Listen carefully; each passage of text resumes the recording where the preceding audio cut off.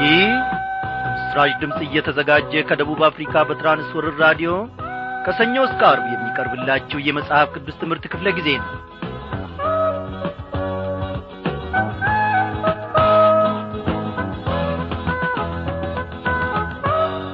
በጌታ የተወደዳችሁ ክቡራን አድማጮቼ እንደምን አመሻችሁ። እግዚአብሔር አምላካችን ፈቃዱ ሆኖ ዛሬ ደግሞ በዚህ በአየር ሞገድ አማካኝነት ተገናኘንና በቃሉ ማዕድ ፊት ሁላችንም በእርሱ ረዳትነት በእርሱ አጋዥነት ተሰበሰብን። እግዚአብሔርን ምን ይሳነዋል ወገኖቼ?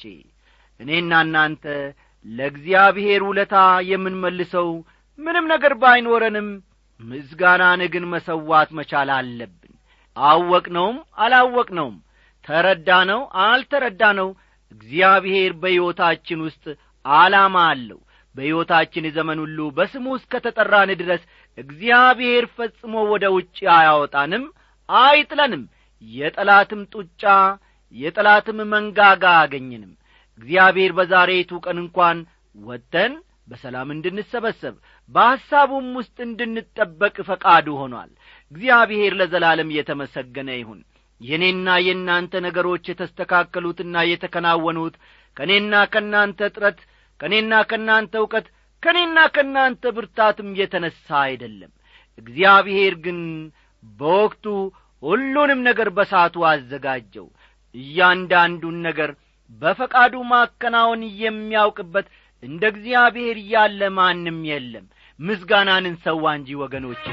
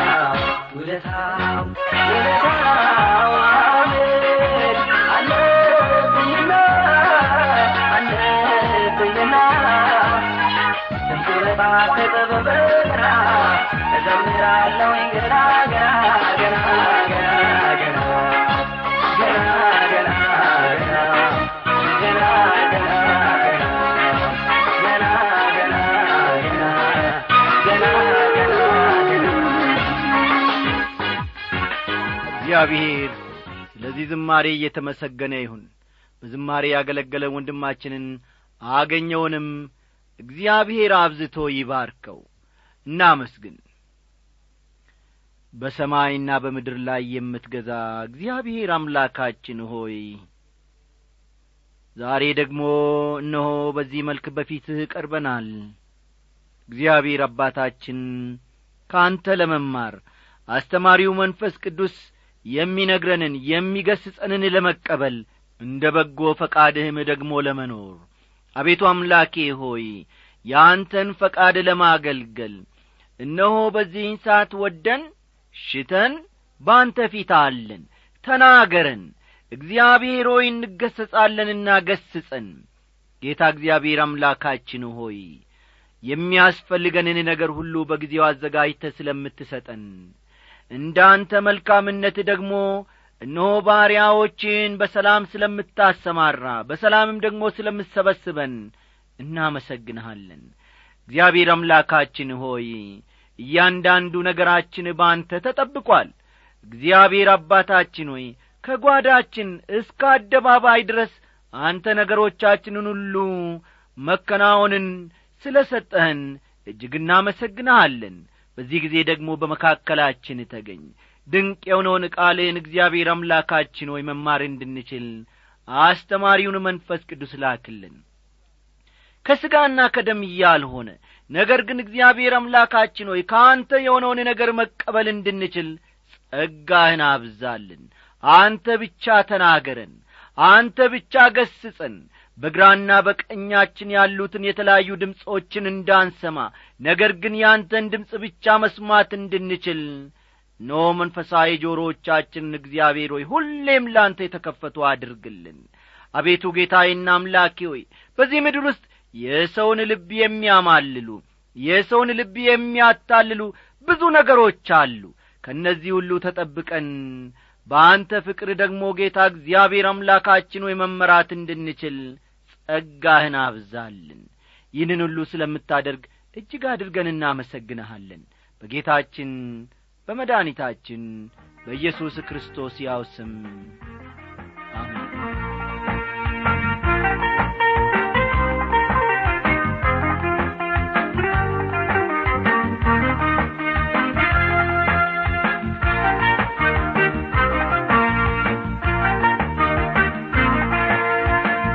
አድማጮቼ እንግዲህ ሰሞኑን ስንመለከት የነበረው አዲሱን መጽሐፋችን ማለትም ትንቢተ ዕንባቆምን እንደሆነ ታስታውሳላችሁ። የነብዩ ጭንቀትና ሐሳብ ምን እንደሆነ እነሆ ጀምረን እስከ ዛሬ ድረስ ደግሞ በመመልከት ላይ እንዳለን ታውቃላችሁ። ዛሬም ባለፈው ክፍለ ጊዜ ካቆምንበት ስፍራ እንነሳለንና መጽሐፍ ቅዱሶቻችሁን ገለጥ አድርጋችሁ ትንቢተ ዕንባቆም ምዕራፍ 1 ቁጥር 8 ተመልከቱ። ዕንባቆም ምዕራፍ 1 ቁጥር 8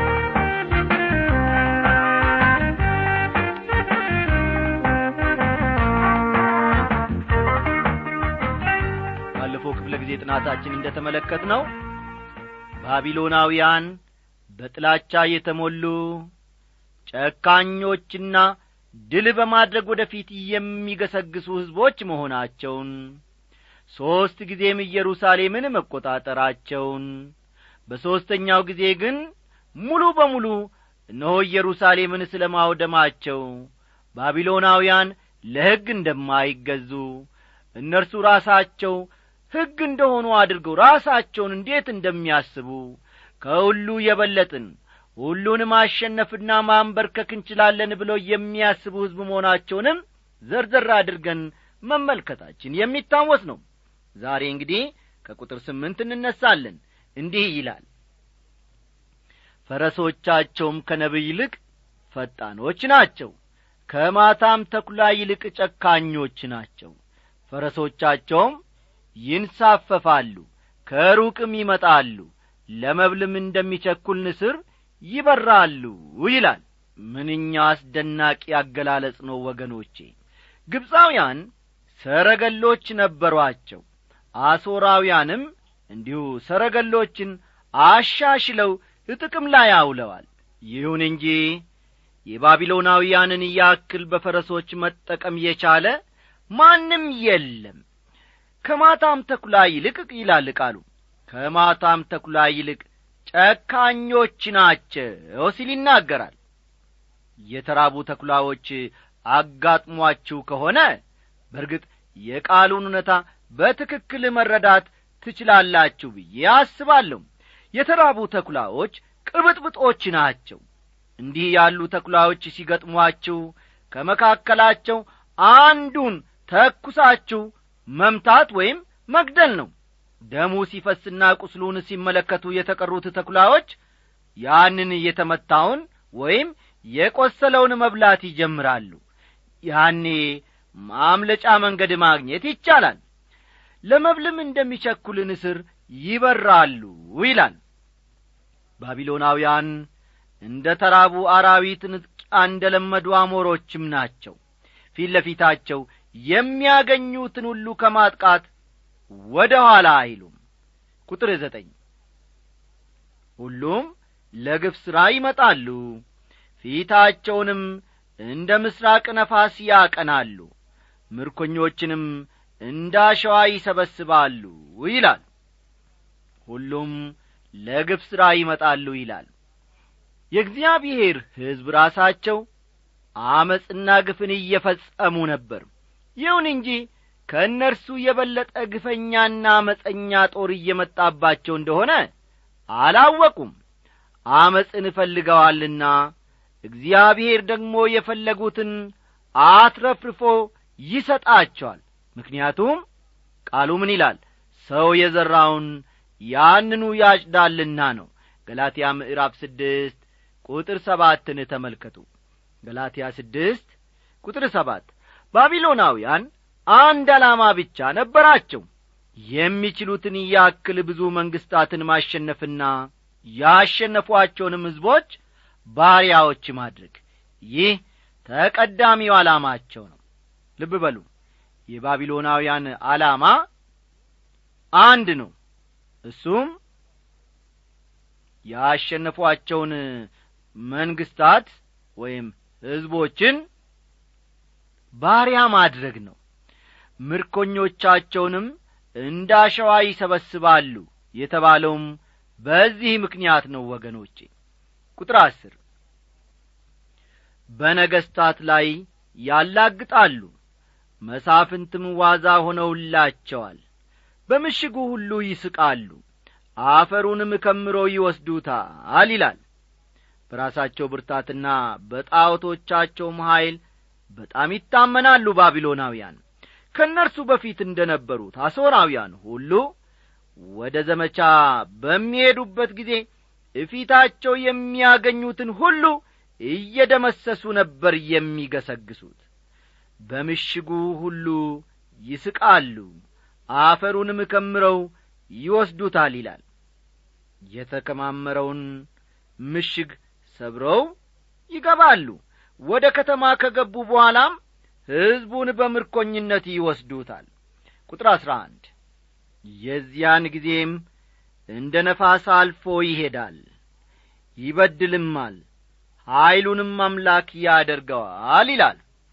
ናቡከደነጾር ያደረገውም ይህንኑ ነበር። ከትንቢተ ዳንኤል ምዕራፍ 4 ቁጥር 30 ከትንቢተ ዳንኤል ምዕራፍ 4 ቁጥር 30 እንዲህ በማለት መናገሩን እናነባለን። ይህች እኔ በጉልበቴ ብርታት ለግርማዬ ክብር የመንግስት መኖሪያ እንድትሆን ያሰራዋት ታላቂቱ ባቢሎን አይደለችምን? ናቡከደነጾር እጅግ ትምክህተኛ እጅግም ትዕቢተኛ ነበረ። በራሱ እንጂ በእግዚአብሔር መደገፍን እንዳላዋቂነት ነበር የሚመለከተው። ሁለተኛው የነቢዩ ችግር ምን እንደሆነ ደግሞ ቀጥላ አድርገን እንመለከታለን። ሕዝቡን እንዲቀጡ እግዚአብሔር ባቢሎናውያንን ያስነሳል። ተመልከቱ ሕዝቡን እንዲቀጡ እግዚአብሔር ባቢሎናውያንን ያስነሳል። ይህ ደግሞ በዕንባቆም አእምሮ ሌላ ጥያቄ አስነስቷል። ቁጥር 12ን ተመልከቱ። አቤቱ የተቀደስክ አምላኬ ሆይ አንተ ከዘላለም ጀምሮ አልነበርክምን? እኛ አንሞትም። አቤቱ ለፍርድ ሰርተኸዋል፣ ለተግሣጽም አድርገኸዋል ይላል። ባቢሎናውያን ከይሁዳ ይልቅ አመፀኞች መሆናቸው እየታወቀ ለምንድነው በእነርሱ በመጠቀም ከእነርሱ የተሻለውን ሕዝብ እግዚአብሔር መቅጣት ያስፈለገው? በእንዲህ ዐይነት አሰራር እግዚአብሔር ሲጠቀም ይህ የመጀመሪያው ጊዜ አይደለም። ከትንቢተ ኢሳይያስ ምዕራፍ 10 ቁጥር 5 እንደምንመለከተው አሦርን የቁጣዬ ጨንገር ወይም በትር ብሎታል። ትንቢተ ኢሳይያስ ምዕራፍ 10 ቁጥር 5ን ተመልከቱ። አሦርም ምን አለ? የቁጣዬ ጨንገር ወይም በትር በማለት ይናገራል። ሰሜናዊውን መንግሥት እንዲቀጣ እግዚአብሔር በአሦር ተጠቅሟል። እስራኤልን ከቀጣች በኋላ ደግሞ ስለ ራሷ በደልና ኀጢአት አሦር መቀጣት ነበረባት።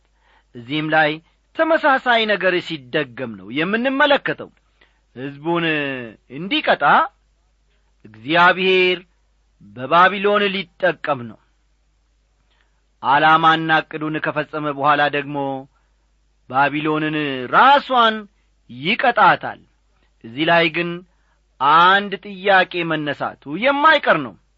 ዓላማና ዕቅዱን ለመፈጸም እንዴት ጻድቅ የሆነው እግዚአብሔር በአመፀኛ መንግሥት ይጠቀማል የሚል ጥያቄ እዚህ ላይ ይነሳል። አስተዋላችሁ አይደል? ዓላማና ዕቅዱን ለመፈጸም እንዴት ጻድቅ የሆነው እግዚአብሔር በአመፀኛ መንግሥት ይጠቀማል የሚል ጥያቄ መነሳቱ የማይቀር ነው።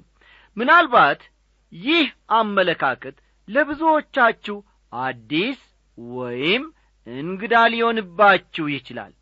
አንድ ክርስቲያን አገር ወይም ሕዝብ ክርስቲያን ባልሆነ መንግሥት ወይም ሕዝብ ይፈርድበታል የሚለውን አመለካከት መቀበል ጨርሶ ያዳግተናል።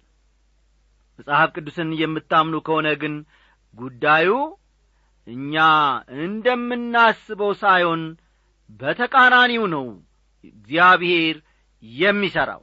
የእግዚአብሔር ሕዝብ በኀጢአቱ ከቀጠለ አመፀኛና ከእርሱ ይበልጥ ግፈኛ የሆነውን ሕዝብ ያስነሳና ይቀጣዋል። ለምን? ምክንያቱም ለእግዚአብሔር ሕዝብ በአንድ ወቅት ብርሃን በርቶለት ነበር። እዚህ ላይ ነው ቁም ነገሩ ያለው። ተመልከቱ። ለእግዚአብሔር ሕዝብ በአንድ ወቅት ብርሃን በርቶለት ነበረ። የቱ ትክክል እንደሆነና የትኛው ግን ትክክል እንዳልሆነ ግልጽም ሆኖለት ነበር። በተቀበለው ብርሃን ወይም መረዳት መጠን ባለመኖሩ እግዚአብሔር ይቀጣዋል። የሚቀጣውም የእግዚአብሔር ብርሃን ባልበራለትና ትክክለኛ መረዳትንም ባልተቀበለ ሕዝብ ነው። አያችሁ የእግዚአብሔርን አሰራር። ሊገርመን ወይም ሊያስደነግጠን ይችል ይሆናል ይህ ጉዳይ። ሐቁ ግን ወገኖቼ ይሄው ነው። የሰማው ነገር ዕንባቆምን በጣም አስገርሞታል። ስለዚህም አቤቱ የተቀደስክ አምላኬ ሆይ አንተ ከዘላለም ጀምሮ አልነበርክምን እያለ ይጠይቃል። አንተ እኮ ጻድቅና ቅን ፈራጅ ነህ። ታዲያ እንዲህ ሲሆን እንዴት ዝም ብለህ ትመለከታለህ? ይላል ዕንባቆም። ባረማውያን መንግሥታት ትቀጣናለህ ብዬ እንኳን በውኔ በሕልሜ እንኳ አስቤ አላውቅም ነበር ይላል ዕንባቆም ከመገረምም በላይ አልፎ። ጻድቅና ቅን ፈራጅ አምላኪን የሚያደርግበት ምክንያት በፍጹም ሊገባው አልቻለም። ይህን ካለ በኋላ ደግሞ እኛ አንሞትም ይላል። አዎን ምንም እንኳ መቀጣታቸው ባይቀርም ምንም እንኳ የዘሩትን የሚያጭዱበት ጊዜ መምጣቱ እውነት ቢሆንም እግዚአብሔር ለአብርሃም ለይስሐቅና ለያዕቆብ ከገባው ተስፋ ጨርሶ አይጠፉም። በሌላ አነጋገር አይሞቱም ማለት ነው። ከቤተ ክርስቲያን ጋር ራሱን የቻለ ዕቅድና ዓላማ እንዳለው ሁሉ ከእነርሱም ጋር እግዚአብሔር ዘላለማዊ ዕቅድና ዓላማ አለው።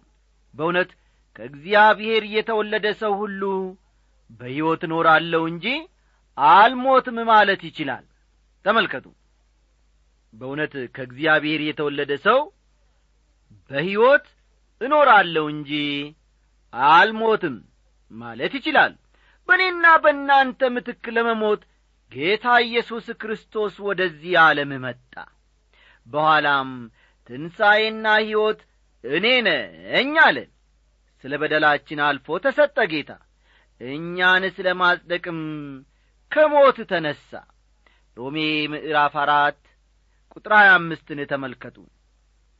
ሮሜ ምዕራፍ 4 ቁጥር 25 ስለ በደላችን አልፎ ተሰጠ፣ እኛን ስለ ማጽደቅም ከሞት ተነሣ ይላል። አልዓዛር የሚባል ወንድማቸው በመሞቱ ይላቀሱ የነበሩት እማማቾችን ጌታ ኢየሱስ ክርስቶስ ትንሣኤና ሕይወት እኔ ነኝ፣ የሚያምንብኝ ቢሞት እንኳ ሕያው ይሆናል ብሎአቸዋል። ዮሐንስ ምዕራፍ 11 ከቁጥር 25 እስከ 26። ዮሐንስ ወንጌል ምዕራፍ 11 ቁጥር 25 እና 26 ተመልከቱ። እርግጥ ነው በሥጋዊ ደረጃ አንድ ቀን ሁላችንም እንሞታለን ወዳጆቼ። በመንፈሳዊ ደረጃ ግን ከቶ አንሞትም። ዕንባቆም እኛ አንሞትም ይላል። ይህን መረዳቱ እጅግ ጠቃሚ ቢሆንም እግዚአብሔር አንዳንድ ነገሮችን በዚህ ዓለም እንዴት እንደሚያከናውን ግን ትክክለኛ እይታ ያለው አይመስልም። በዚህ ዘመን ያለን እኔና እናንተ ግን የተሻለ እይታ አለን። ምክንያቱም ወደ ኋላ ተመልሰን ወደ ዕንባቆም ዘመን ከዚያም አልፈን የመጀመሪያዎቹ ቤተሰቦች የማየት ዕድል ስላገኘን ነው። እግዚአብሔር ከአረማውያን መንግስታትና ከእስራኤል ጋር ስለነበረው ግንኙነት ከታሪክ አንጻር መመልከት የሚቻልበት ዘመን ላይ አለን። አስደናቂ ሥራውን ለመፈጸም እግዚአብሔር በአስደናቂ ሁኔታ ይንቀሳቀሳል። ተመልከቱ ወዳጆቼ፣ አስደናቂ ሥራውን ለመፈጸም እግዚአብሔር ዛሬም ቢሆን በአስደናቂ ሁኔታ ይንቀሳቀሳል። ነገም እንዲሁ ይንቀሳቀሳል። ተነጎዲያም እንዲሁ በአስደናቂ ሁኔታ ይንቀሳቀሳል። ለዘላለም እግዚአብሔር እነሆ አስደናቂ ሥራውን ለመፈጸም በአስደናቂ ሁኔታ ይንቀሳቀሳል። የእርሱ መንገድ የኛ መንገድ እንዳልሆነ፣ የእርሱ ሐሳብም የኛ ሐሳብ እንዳልሆነ ነግሮናል። ስለሆነም እንደ እግዚአብሔር ማሰብ ባለመቻላችን ሊገርመን አይገባም። በጣም የሚያሳዝነው ግን ብዙ ሰዎች እንደ እግዚአብሔር የሚያስቡ ይመስላቸዋል። የእግዚአብሔርን ያክልም የሚያውቁ ይመስላቸዋል። እስቲ አለፍ ብለን ቁጥር 13 እንመልከት። ዕንባቆም ምዕራፍ 1 ቁጥር 13 ዓይኖችህ ክፉ እንዳያዩ ንጹሐን ናቸው፣ ጠማምነትንም ትመለከት ዘንድ አትችልም። አታላዮችን ስለምን ትመለከታለህ? ኀጢአተኛውስ ከእርሱ ይልቅ ጻድቅ የሆነውን ሲውጠው ስለምን ዝም ትላለህ? ይላል። ዓይኖችህ ክፉ እንዳያዩ ንጹሐን ናቸው ይላል። ይህ ወገኖቼ እውነት ነው። ቅዱስ አምላክ ክፉንና የረከሰውን ነገር አያይም። ሰዎች ከነኀጢአታቸው መንግሥተ ሰማይ መግባት የማይችሉት በዚህ ምክንያት ነው። ማንኛችንም ብንሆን የኀጢአት ይቅርታን መቀበል ያለብንም በዚህ ምክንያት ነው። በኢየሱስ ክርስቶስ ደም ኃይል ታጥበን መንጻት አለብን። ዳግም በመወለድ አዲስ ባህሪን መቀበል አለብን። ኒቆዲሞስ ለሚሉት ለዚያ የአይሁድ ሃይማኖት አለቃ መንግሥተ ሰማይ መግባት ከፈለክ ዳግመኛ መወለድ አለብህ ነበር ጌታ ኢየሱስ ክርስቶስ ያለው።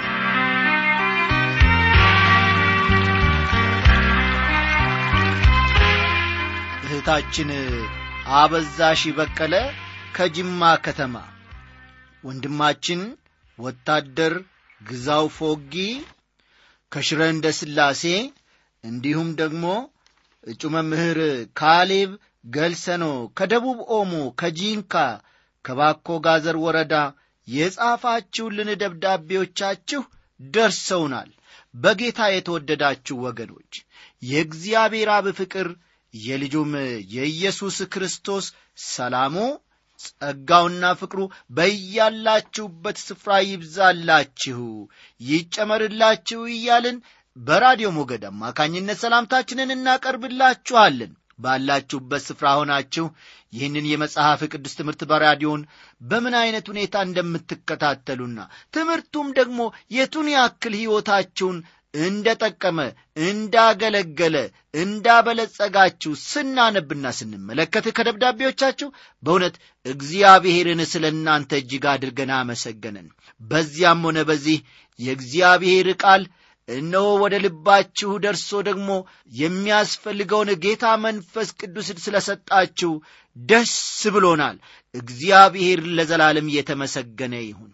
ዓላማውም ይሄ ነውና እግዚአብሔር ከማደሪያው የእያንዳንዳችንን ጩኸትና ጥያቄ ለመመለስ ደግሞ የማይሳነው አምላክ በራዲዮ ሞገድ አማካኝነት ውጣ ውረድ ሳይኖር እንድንገለገል አድርጎናል። ዛሬም ይህ ድንቅ ቃሉ ምን ጊዜም ቢሆን በራዲዮ ብቻ ተወስኖም አይቀርም። በእናንተ ጸሎት በእግዚአብሔርም ፈቃድ አማካኝነት ደግሞ ጌታ በፈቀደ ሰዓት በቴሌቪዥን የሚቀርብበትም ጊዜ ሊኖር ይችላል። ወዳጆቼ እግዚአብሔር የርስታችን ዕድል ፈንታና ጽዋችን ነው። ዕጣችንንም የሚያጠና አምላክ ነው። ስለዚህ ደስ ሊለን ይገባል። እግዚአብሔር ለዳዊት ይህንን መንፈስ ሰጠው፣ እንዲህም የሚል የሕይወትን መንገድ አሳየኸኝ፣ ከፊትህ ጋር ደስታን አጠገብከኝ፣ በቀኝህም የዘላለም ፍስሐ አለ ይላል። አይደለም እንዴ ታዲያ ወገኖቼ? በእኔም በእናንተም ቀኝ የዘላለም ደስታ የዘላለም ፍስሐ አለ። ዛሬ ታይቶ ነገ የሚጠፋ ደስታ አይደለም የኛ ደስታ። እግዚአብሔር የዘላለም አምላክ ነውና በእርሱ ተደግፈን ምንጊዜም አንጠወልግም። 30ና 60 100 ፍሬ የምናፈራነንና ምንጩም ኢየሱስ ክርስቶስ ነውና በያላችሁበት ስፍራ እግዚአብሔር ደግሞ በበረከቱ እንዲሞላችሁ ጸሎታችን ነው። የነገውን ደብዳቤዎቻችሁን እንጠባበቃለንና ጻፉልን። ሰላም ለእናንተ ይሁን።